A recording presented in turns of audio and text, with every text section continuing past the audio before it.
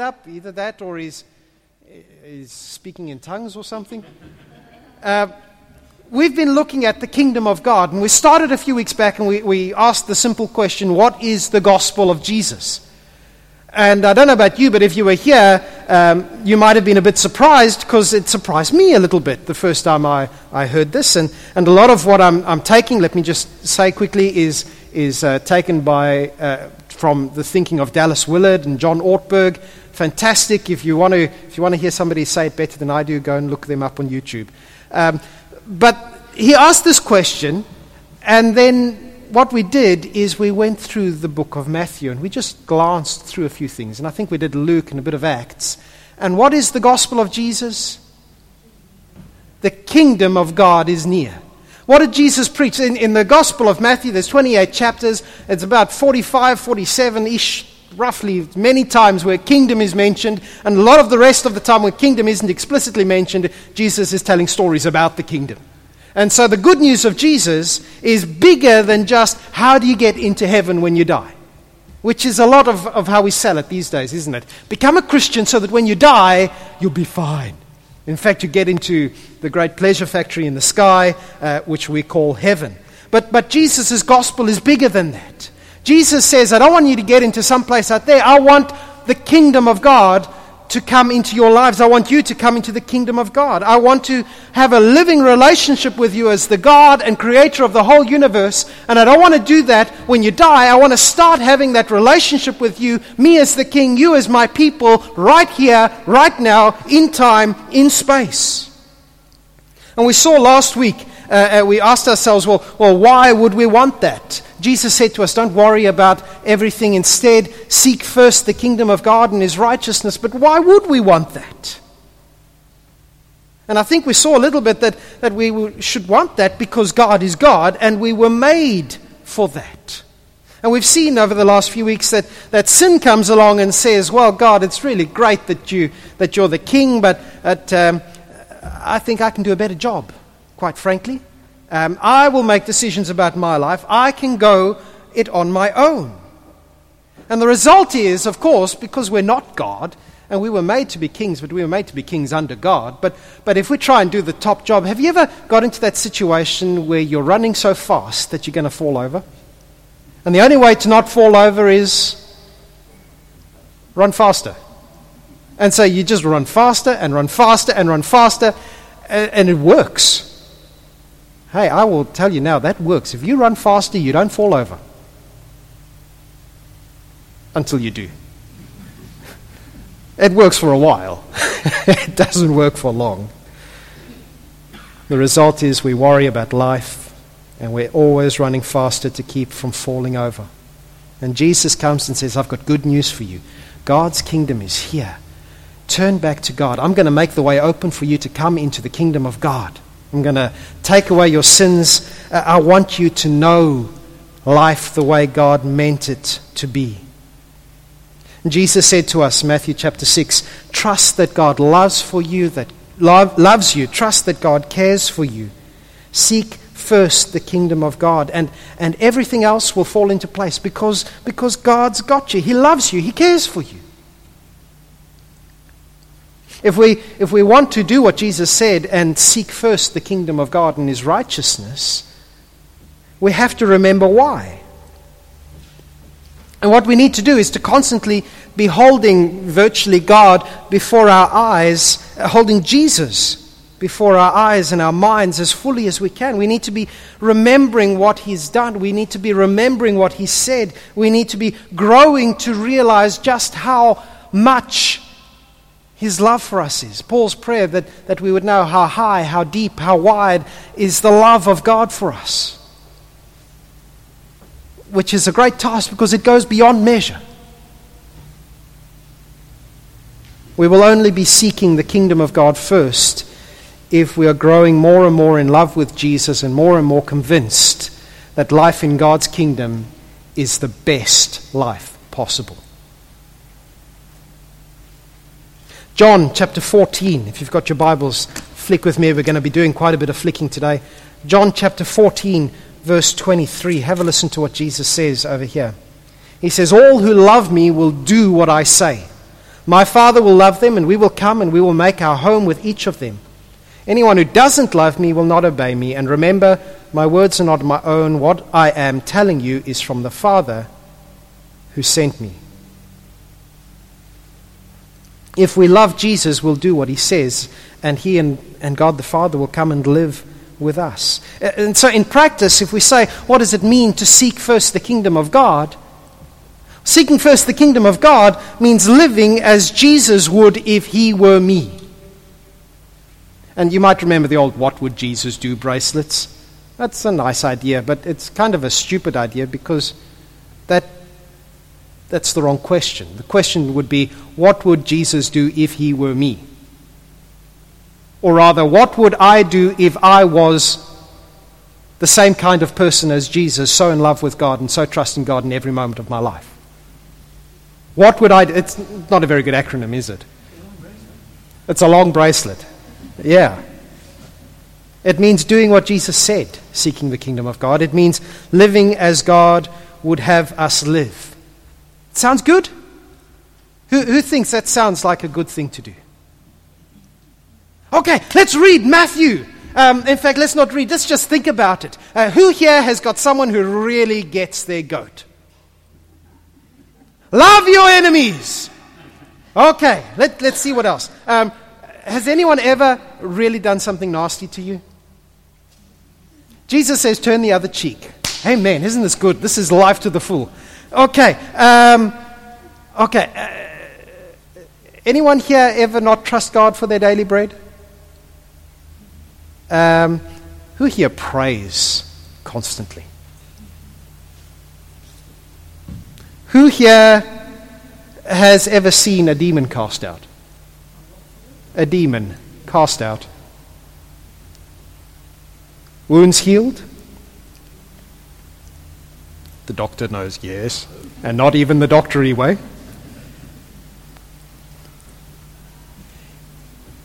Jesus says annoying things sometimes, like, by this will all people know that you are my disciples if you have love for one another. He says, love one another. Yes, even that irritating so-and-so and sits over there. I'm pointing at no one for the record. This is the best life, isn't it? To love the guy who irritates you so much. Jesus teaches us to pray, forgive us our sins as we forgive those who sin against us. But it's so much nicer to think about how I'm going to pour hot oil over them and watch them scream. Isn't it?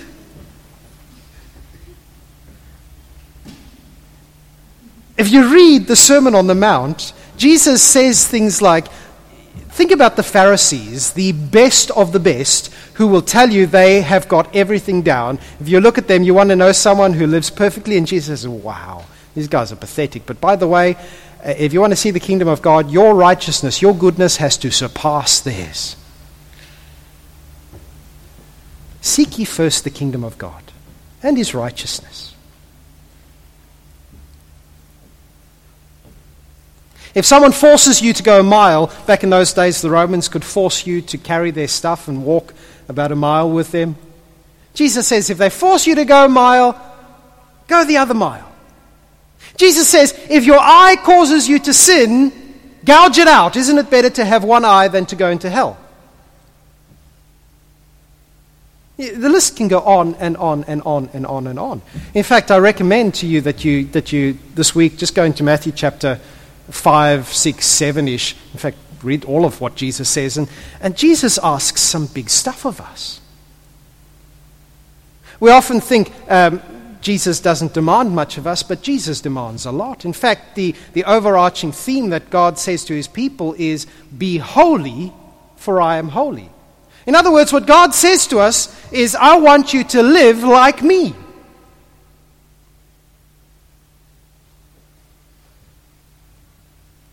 And the first question we have to ask ourselves is actually, do I love God and trust God enough to want to do what he says?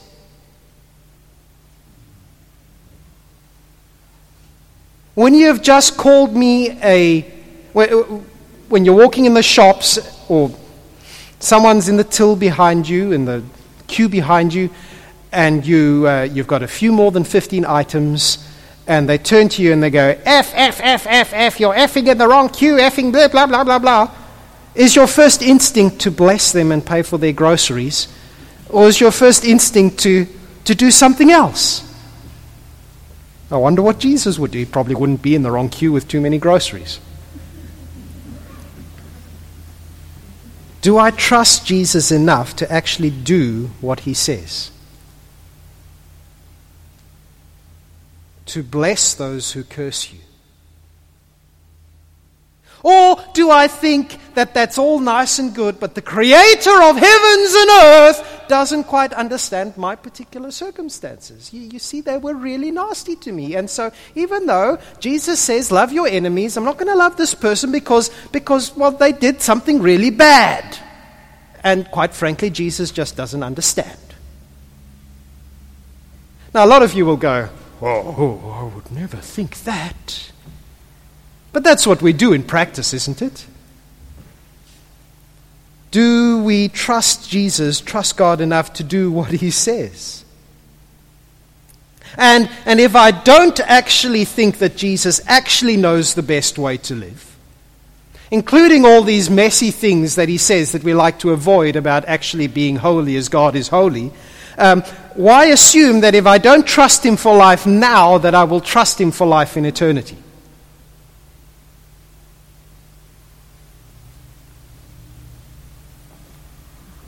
By the way, if you follow Jesus perfectly, congratulations. The rest of us will see you when we die.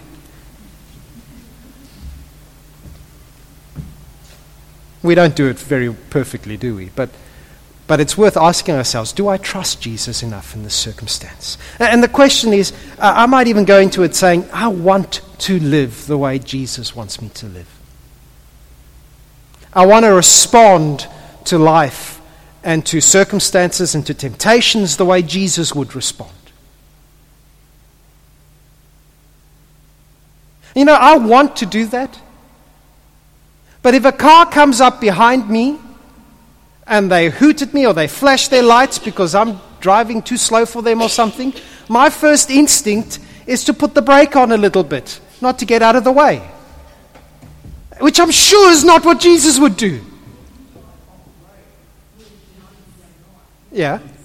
I'm not a very good driver. I'm not the best driver. And I know I'm not the best driver. But if somebody flashes their light at me, it's not, I'm not the best driver, it's, how dare you? If Jesus was driving, he'd probably do it a lot differently. So, how do I actually do it? If I say I want to follow Jesus, if I say I want to do what he says, how do I actually do it? We finished on this last week and we said, let's go out and seek the kingdom of God first. And I said, can we do this? And we all said, yes. And Reg at the side says, it's going to be difficult. Or words to that effect. Because it's not easy, is it? So how do we do it? How do we follow Jesus? Turn with me, if you could, to the book of Romans, chapter 12. And we've got a hint here. Romans chapter 12, verses 1 and 2. Paul says to us, dear brothers and sisters, I plead with you to give your bodies to God because of all he's done for you. Let them be a living and holy sacrifice, the kind he will find acceptable. This is truly the way to worship him. Don't copy the behavior and customs of this world, but let God transform you into a new person by changing the way you think. Then you will learn to know God's will for you, which is good and pleasing and perfect. And Paul says there, I want you to offer your bodies to God as a living sacrifice. And notice the thing that Paul doesn't say. Paul doesn't say, if you want to follow Jesus, if you want to seek first the kingdom of God, then you must change the way you think. Paul doesn't say, if you want to seek the kingdom of God, then you need to figure out what pleases God. He says, if you want to please God, if you want to worship God, you need to offer your bodies to God as a living sacrifice. And in effect, what he says is, don't just say, I want to follow you, Jesus, actually follow him.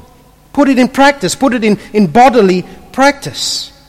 It's all very good to agree with the theory of following Jesus, but theory is pathetic. Even the demons believe that Jesus is God. We must actually follow him.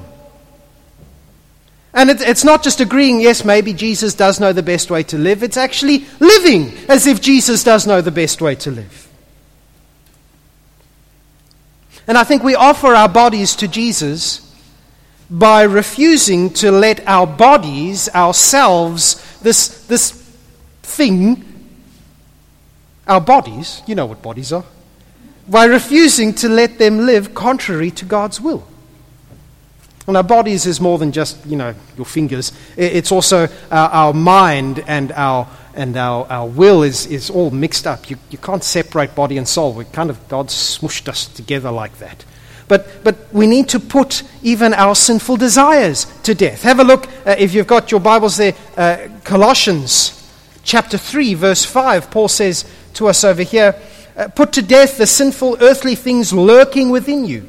Have nothing to do with sexual immorality, impurity, lust, evil desires. Don't be greedy. A greedy person is an idolater, worshipping the things of this world. Because of these sins, the anger of God is coming. You used to do these things when your life was still part of this world, but now it's the time to get rid of anger, rage, malicious behavior, slander, dirty language. These are things that you do with your body. He says, don't lie to each other, which you do with your tongue. For you've stripped off your old sinful nature and all its wicked deeds, and put on your new nature, and be renewed as you learn to know your Creator and become like him. If, however, we simply set out and go, right, I have decided to follow Jesus. No turning back, no turning back, no turning back. And the guy comes behind you and flashes their lights and you still put the brake on.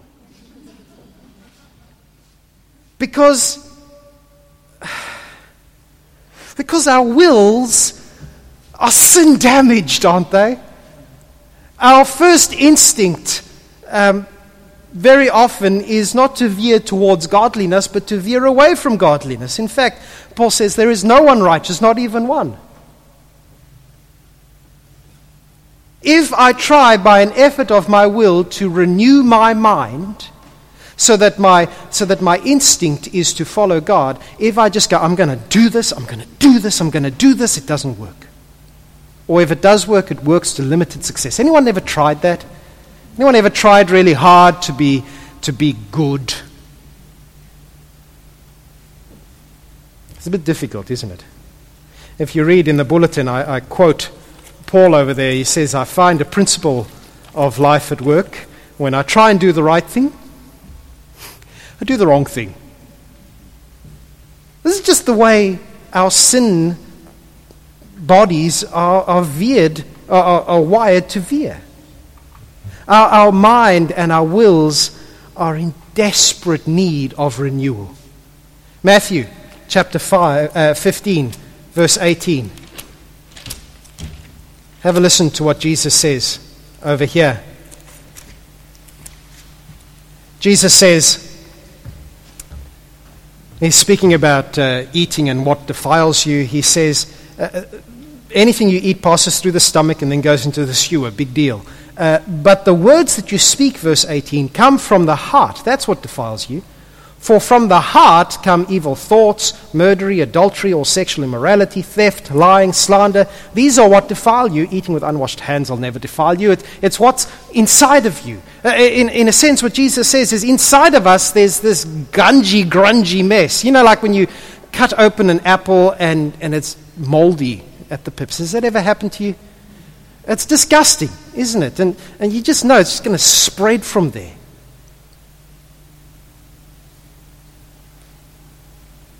I might sincerely want to live a life of obedience to Jesus, but there's mold inside my soul that goes in a different direction. And I'm not alone, am I? Am I alone? Anyone else in there with me? So the question I've got to ask myself is, if Jesus really does have the best life, and I've got to first be convinced of that, and I really want to follow him, my question has got to be, how can I become the kind of person who instinctively does what Jesus would do if he were in my shoes?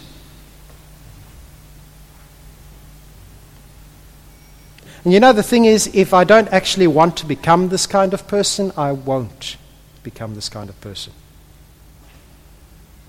And the other truth, sadly, is that it's a little bit more complicated than just saying, "Oh God, make me this person."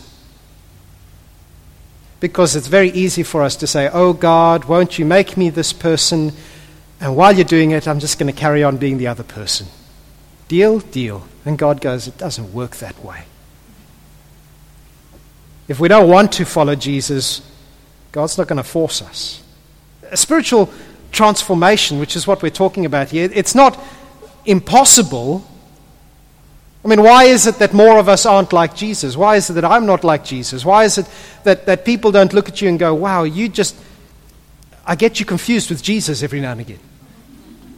Why? It's not impossible, that. It's just that we don't really want that, do we? Because Jesus is the greatest teacher, He is our Savior, but He doesn't really understand what life is like. Because when someone hurts me, they've hurt me.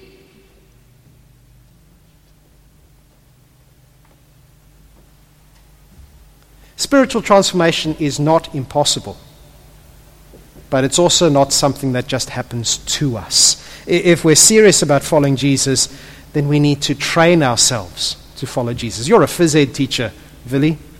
That's correct? Have you ever had a kid who just never played a sport before, stepped on the field, and they were the best player in the world? Okay, how many?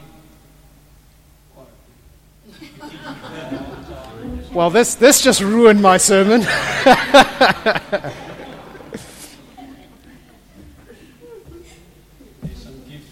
There's some gifted people out there who are crazy gifted. Had they ever seen the sport before? They've seen it. If you want to learn to play football, I guess in theory it's possible that you can never pick up a football and the first time you pick it up you're just a genius. But if you've never seen a game of football before, you're never going to know what to do. And trust me, there's different ways to know what to do, because if you want to become a pro AFL player, don't watch me throwing the footy around.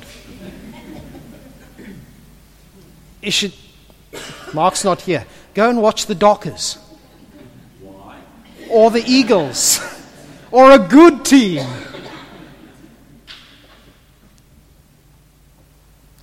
We need to be serious about following Jesus, and if we want to follow Jesus, we actually need to train ourselves to follow Jesus. Because unlike the genius kids at Village School, following Jesus doesn't come naturally to us. What comes naturally to us is sin. Turn with me, if you would, to 1 Timothy chapter 4, verse 7 to 10.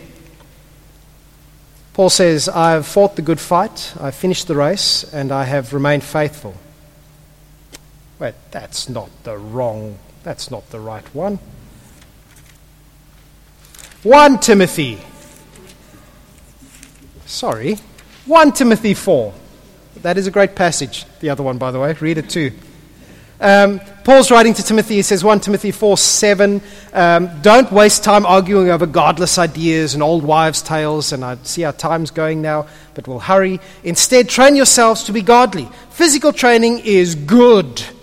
That's why we got the stuff here. But training for godliness is much better, promising benefits in this life and in the life to come. This is a trustworthy saying. Everyone should accept it. This is why we work hard and continue to struggle, for our hope is in the living God, who is the Savior of all people, and particularly of all believers.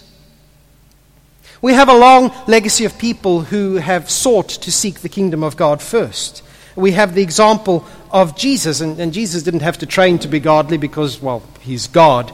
But if we look at him, we can see the kind of life that a godly person follows. It's like looking at a good AFL player as opposed to watching me. In spiritual transformation, we actually have to...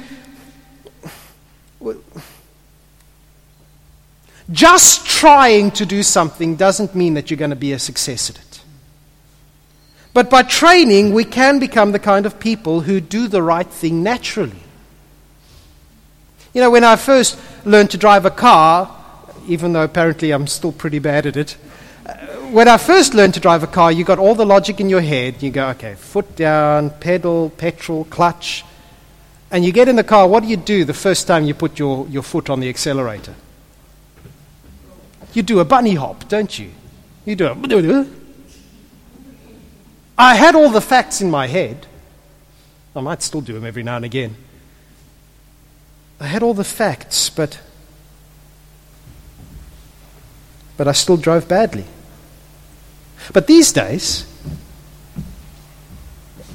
I don't even think about putting that pedal down and coordinating the clutch and moving. You get in the car and you just go, apparently.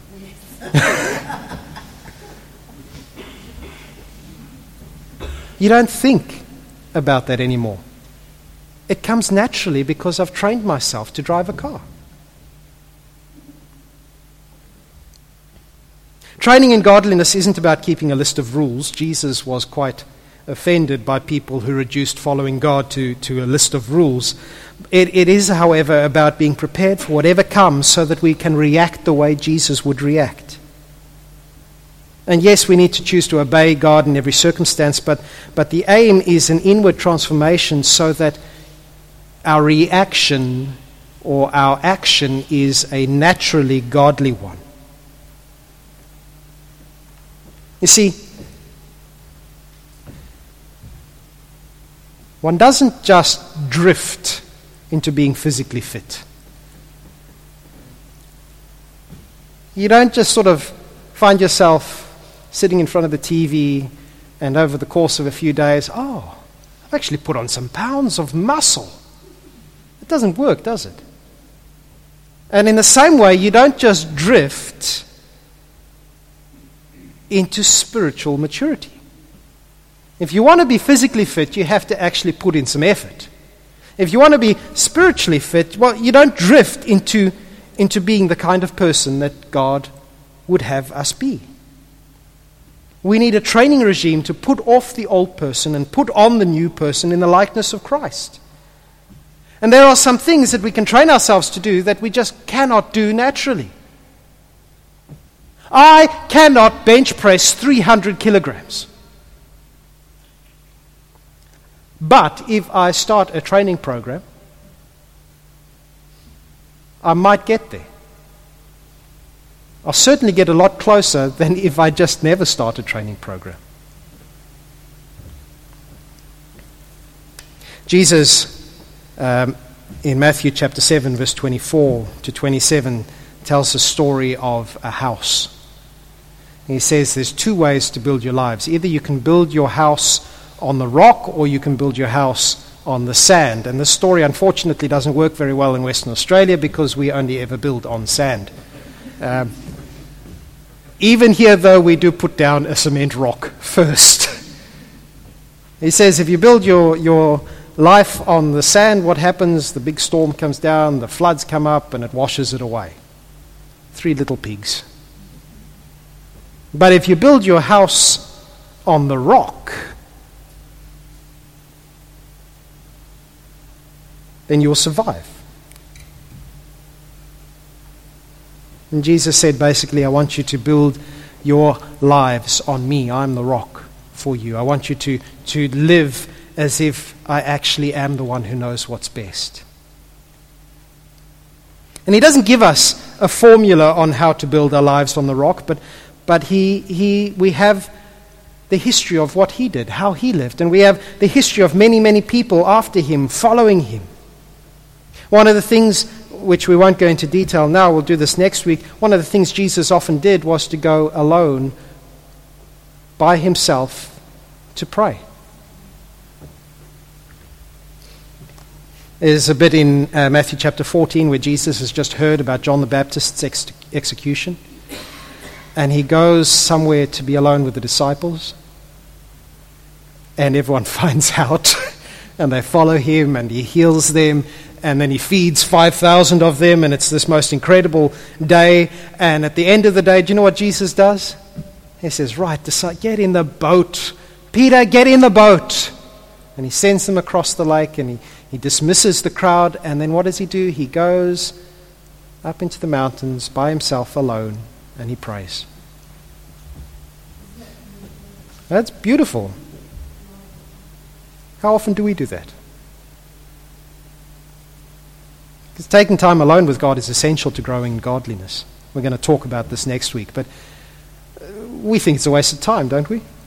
Mark chapter 1, Jesus, very early part of his ministry, he's just had this incredible day. He wakes up early the next morning, he goes somewhere by himself again to pray again. And Peter and the others are looking for him, and they eventually find him. They go, "What are you doing, Jesus? Everyone is looking for you." And Jesus says, "Okay, I'm going somewhere else." The kingdom of God needs to be spread and announced everywhere. We need to train ourselves for godliness because it doesn't come naturally. We need to learn how to follow Jesus as a spiritual reflex. And there are some things that Christians over the years have found useful. There are disciplines of abstinence, and there are disciplines of engagement. Jesus often abstained from being with people so that he could spend time with God, and Jesus engaged God directly with prayer. In abstinence, it's about letting go of what distracts us from being with God. It's about letting go so that we can be with God more. Engagement is about actually engaging with God so that we can be with God more. You see, the focus is about being with God more. So different people find different things helpful. There's some things which I think are essential in terms of spiritual disciplines, but examples of abstinence: solitude, silence, fasting, secrecy, sacrifice, chastity, to use a lovely old-fashioned word. We can engage God by disciplines of studying, worship, service, prayer, fellowship, confession, submission. We're going to look not at all of those over the next little while, but we are going to look at silence and being alone. And we're going to be looking at study and worship, and maybe a couple more. We've got to train ourselves. Is anyone a bit worried by this sermon?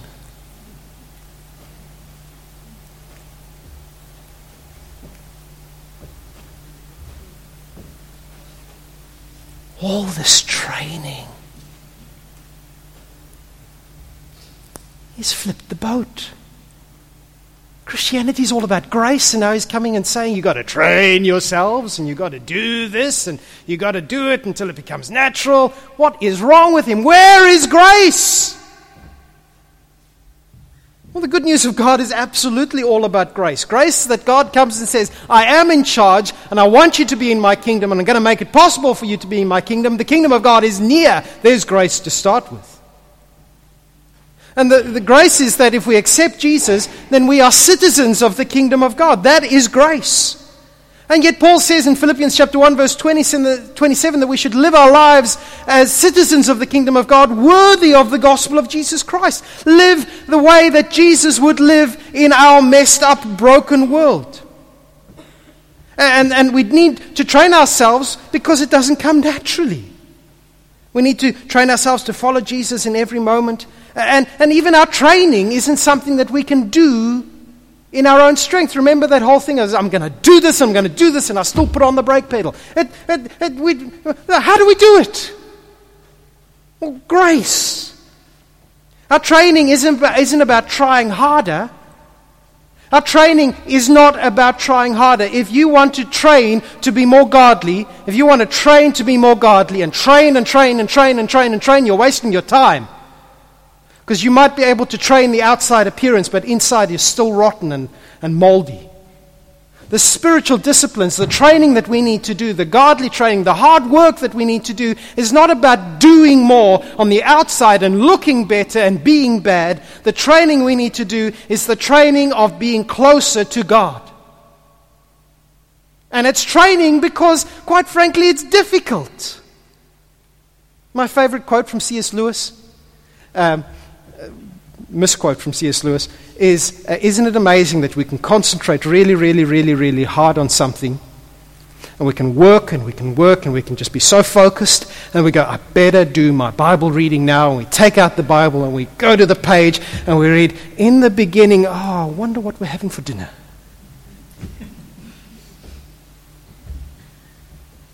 Our natural bent is away from God. That's what sin has done to us. It's hard work. Our training involves getting closer to God, letting God work in our lives. Romans chapter 12, verses 1 and 2. Remember what he said there? Offer your bodies as living sacrifice. In fact, actually do it. But you know what the second verse said? It spoke about transforming of our minds, transforming of who we are. But there's a key word in there. It is let. Do not be conformed to this world, but let God transform you. Our training involves finding ways to let God. And that's all about grace. It's all about grace. That God would, I say, God, would you do it? And God says, I love you so much, I'm going to do it.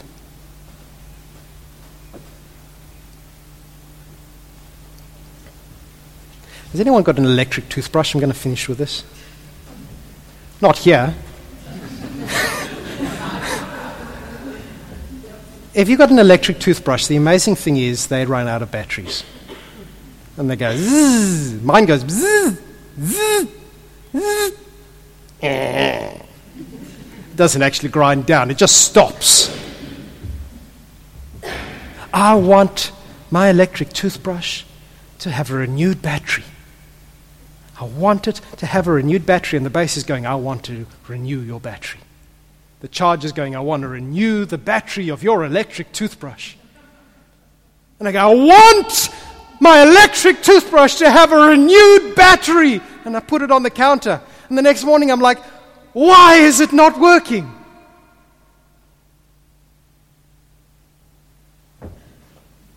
If I want my toothbrush to charge, I have to put it on the charger.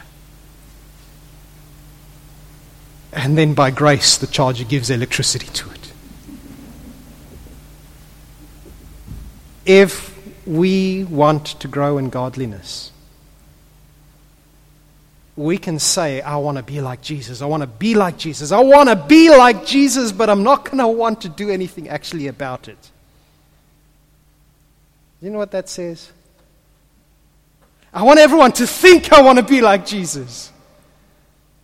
I want myself to think I want to be like Jesus, but deep down I don't really want to be like Jesus, because if I did, I'd actually go to Jesus. So the next couple of weeks we're going to look at training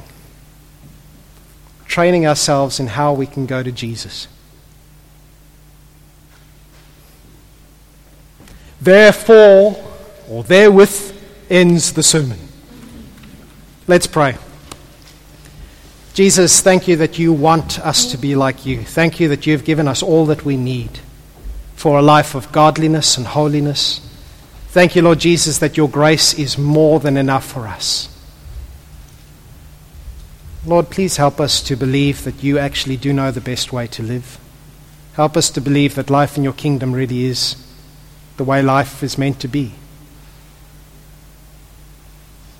But Lord, help us to not just want to want you. Help us to not just want others to think how holy we are. Lord, help us, because so often we kid ourselves that we want to be holy. But we know that inside of us there is still the bent away from you. Lord Jesus, we want to draw closer to you. We want you to recharge us. Lord Jesus, I pray that over the next few weeks we would learn ways that we can actually come draw near to you. Thank you, Father, that you have said that if we draw near to you, you will draw near to us. Lord, we want to be your kind of people. Our Father who is in heaven, hallowed be your name. Your kingdom come and your will be done on earth as it is in heaven. Let it be done. Amen. Okay, we're going to sing one.